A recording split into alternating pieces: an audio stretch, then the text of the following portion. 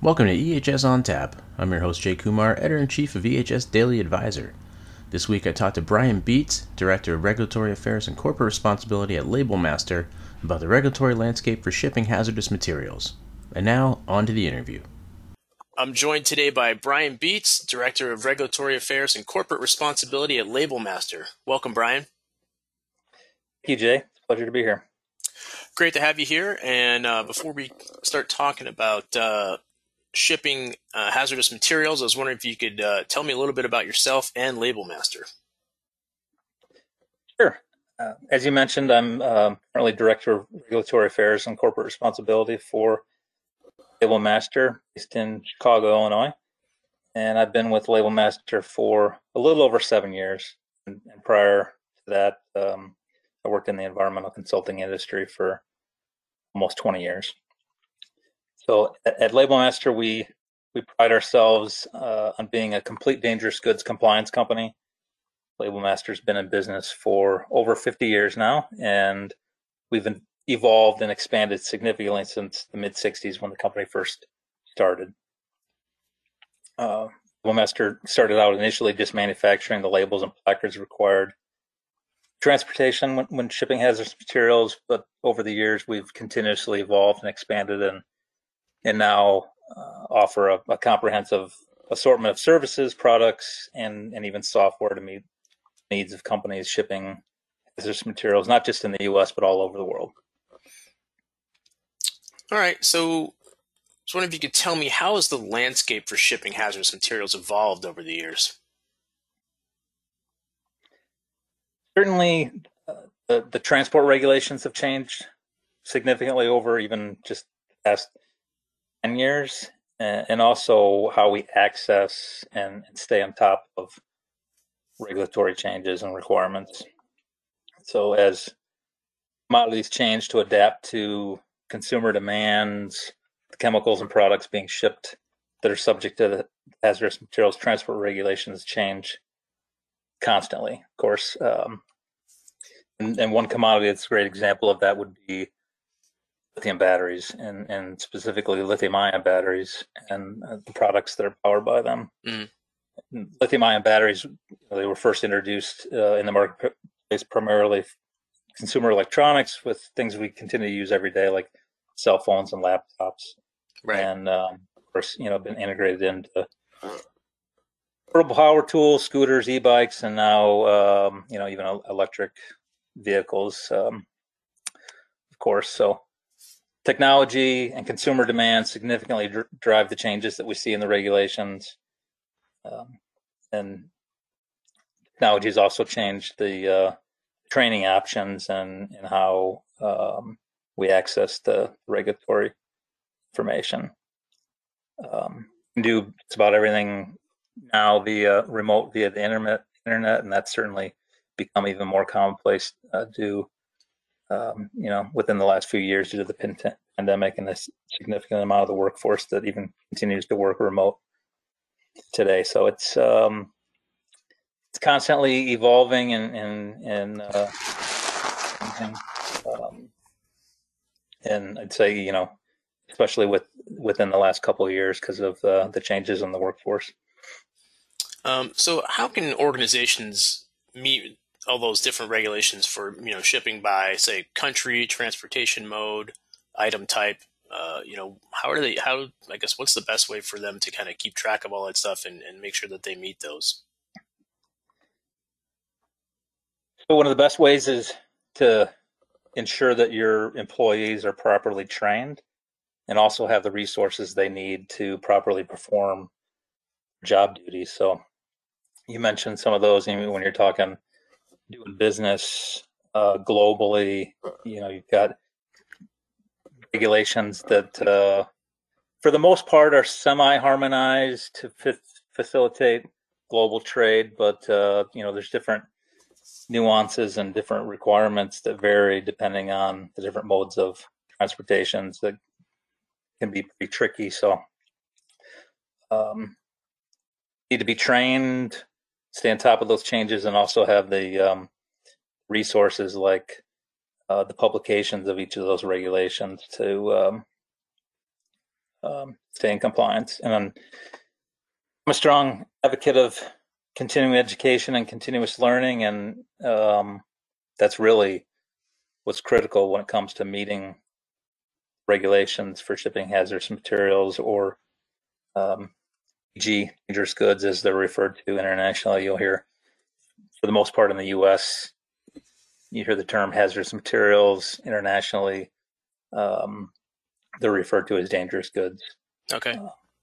So, although often the regulatory changes happen relatively slow, they are constantly changing, and you must stay on top of learning what those changes are so that you can adapt and ensure that you're staying in compliance. And another way to help ensure that you're staying on top of meeting those regulations is to stay connected to a strong partner. People, industry, organizations in the industry that are let someone else who's constantly connected to the industry and who's staying up to date with all those changes help you. And there's numerous ways to do that: subscribing to blogs, utilizing social media, and even joining and participating in some of the industry groups and associations that specialize specifically in hazardous materials transportation. Who sets the regulations? What are the governing bodies that do that? So you have the United Nations is where the regulations initiate, and then they filter down through the different modal bodies. So you have the model regulations, as they're referred to at the UN, and then get adopted into the different transport modes, like the International Civil Aviation Organization, or ICAO, would be for air transport. International Maritime Organization for ocean transport, and even country specific, like in the United States, it's the Department of Transportation Pipeline Hazardous Materials Safety Administration, or PHMSA, and they implement those regulations into 49 CFR, which is the specific title of the Code of Federal Regulations, where the hazmat regs are found in the U.S. So there's a lot to keep track of. Yeah, absolutely, and it's like I said, for the most part, to facilitate international trade, the regulations are harmonized fairly well. But you have some countries, especially in South America, where it can be, where there's significant delays and in different changes or different requirements because they're delayed in harmonizing. So it can be it can be quite tricky when you're shipping internationally, depending on where your commodities are originating and traveling through. Mm-hmm. So how can investment ensure that the dangerous goods supply chain remains smooth? So investing time, resources into your dangerous goods program is absolutely critical to keeping supply chain running smooth. Ensure that your employees are properly trained and have the products and resources they need in order to safely and compliantly perform job duties. If a shipment's prepared incorrectly and it gets rejected, say by a carrier, stopped by an inspector because they notice compliance issue, shipments become frustrated, and then there's a whole cascade of negative impacts to your business. And certainly the first group impacted is your customer. If the shipment's rejected or stalled due to compliance issues, they're not receiving the commodity they're waiting for. That negatively impacts them, and in turn, you might even lose the business in the future. And also, with enough repeated issues, you could also end up with a carrier who ultimately refuse to accept future shipments. They're not going to give you endless chances to get it right. And then there's also the citations and fines that can be imposed, the inspectors that add up real fast when you're talking, it's thousands, even tens of thousands of dollars per occurrence that you can be slapped with. So invest in your employees, invest in the training and resources they need to properly do their job to ensure that there's no disruptions in the supply chain. And sometimes that's viewed as a huge financial investment that not everybody in your organization might think is needed, but when you consider the negative financial impacts that can result from the supply chain disruptions and regulatory fines and whatnot, it makes sense that it's money well spent. And what kind of infrastructure should you have in place, to be able to do this well? Now you mean as far as like infrastructure within your organization, or? Yes. Yeah.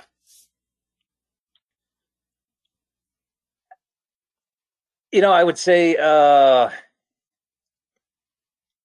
certainly training and education across all platforms up into the C-suite, so that they understand what's needed, and really just a lot of planning and preparation, and it continues to come back to training and setting up of being notified when training requirements are due for all of your employees, and you really need to set up a team of people, a DG compliance group within your organization to ensure that all those pieces fall into place and everything happens as the way it should, so that you stay in compliance. Speaking of training, what kinds of training tools can help companies with their regulatory compliance? So there's actually a tremendous amount of training resources available to the public for free that's offered by the different government agencies. Agencies like DOT, PHMSA have done a great job, especially over the past few years, with public outreach and education, making information guides and FAQs available on the internet. And next recommendation I can make is take advantage of online training programs. There's tons of companies that offer them now. LabelMaster has an extensive suite of training modules that we offer, as do many companies. We've also recently introduced some 3D integration to our online training that's pretty cool. And also subscribe to regulatory blogs, stay active in the industry, either by joining trade associations, attending meetings and conferences. Fortunately, there's no one perfect resource, a training tool to maintaining regulatory compliance, but certainly using technology to your advantage and connecting with trusted and reliable companies that have a long and successful track record in the industry. So what are some of the top regulatory compliance pitfalls that companies fall into when they're shipping hazmat?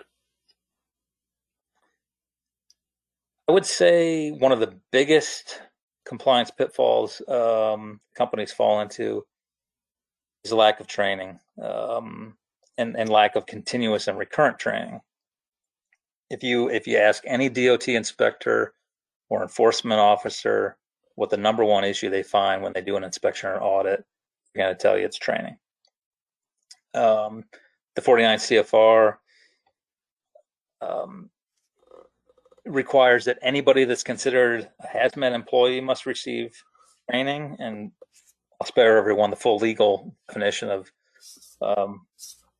being a hazmat employee, but it basically means part of your job duties have any impact on hazardous material safety, you're a hazmat employee and thus subject to training requirements.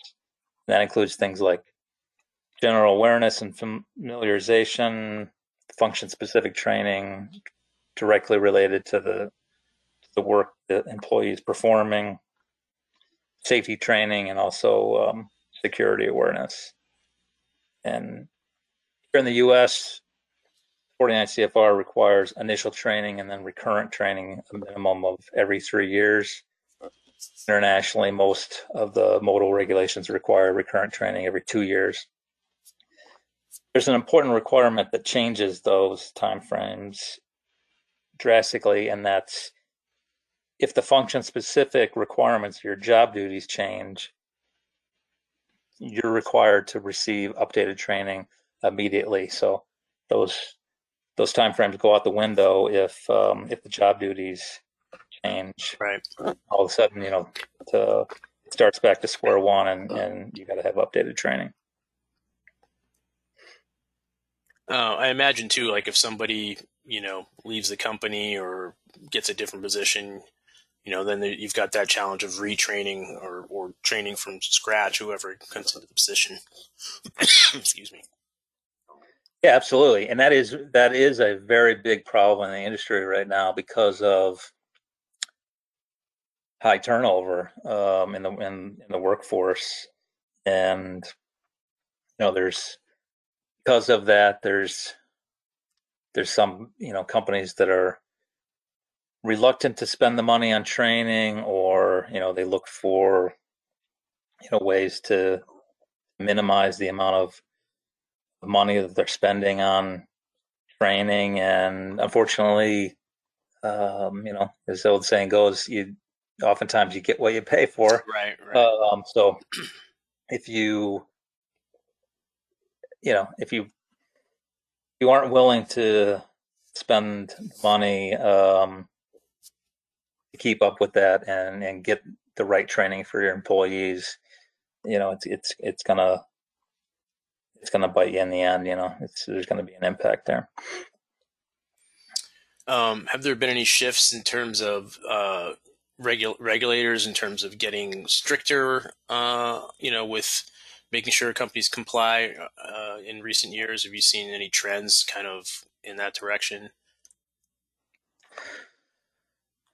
Well, it's there's certainly more attention or emphasis gets put on certain commodities that are if there's particular issues, like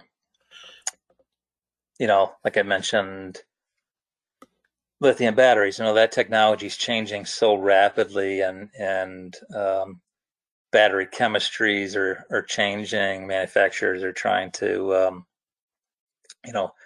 build bigger and better batteries that are more energy dense, that can charge quicker.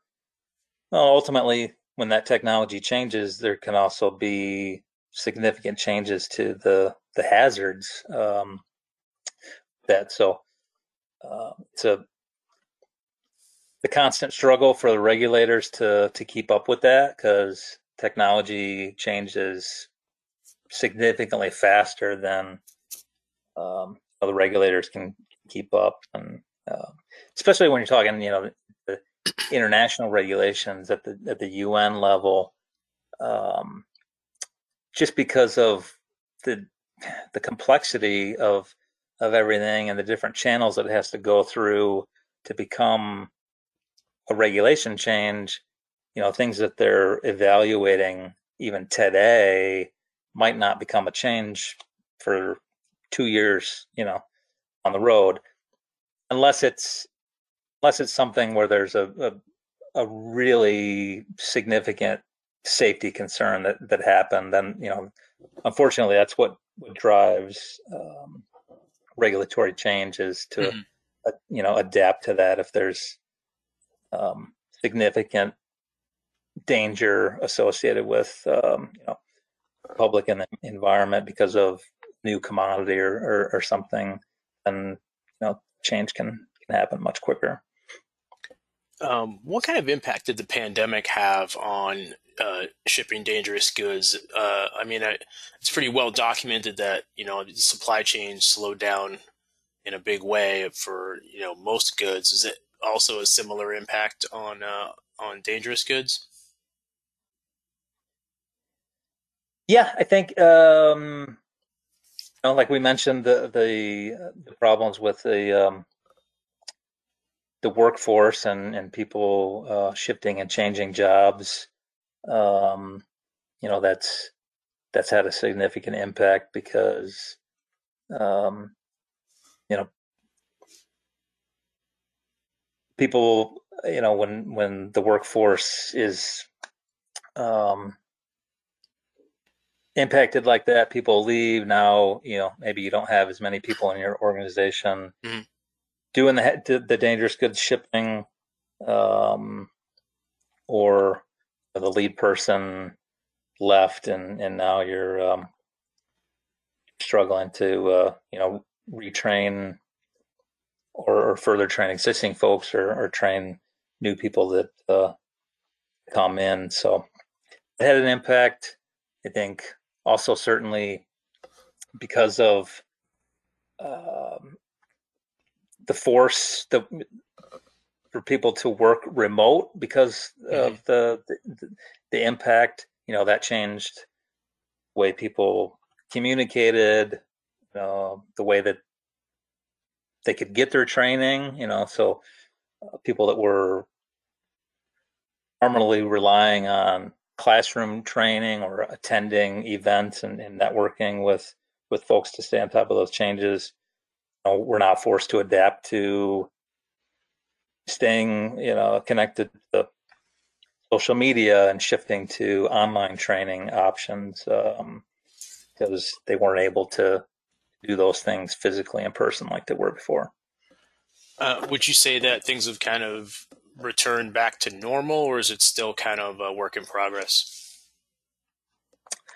I definitely think it's a continuous work in progress. It's much more, well, I guess I would call it more of a new norm. It's still constantly changing, and you have some companies who are shifting back. Maybe they had some employees that were working remote temporarily, and now they've brought those folks back physically into the building. Some organizations that are allowing a hybrid schedule where they're in some days but working remote others, other days. So it's constantly changing. I don't think it'll ever be the way that it was, and businesses are being kind of forced to change how they operate just because of competition in workforce. So right. Not every organization is able to not allow some form of hybrid remote working schedule with their employees. And are these kinds of jobs, I mean, do they differ remote from in person? Like, do you really need to be in person to do this job properly, or like has it been kind of a seamless transition to just go hybrid? Well, certainly folks that you have on the front line who are physically preparing, right, the dangerous goods shipments, they've got to be there in person. They've got to, physically pick out the correct packaging, apply all the marks and labels to the packaging, and then fill out all the required paperwork that's involved with those shipments. And to a certain extent, that's changing a little bit. We're seeing regulators evaluate the possibility of allowing electronic shipping papers in the industry where, it's just primarily been paper allowed. So, kind of a mix, I'd say. Those frontline workers are, they've got to be physically there, Right. but maybe they're working, remote on the days when they don't physically have to be there to do those job duties. And then, of course, interacting with their upper management.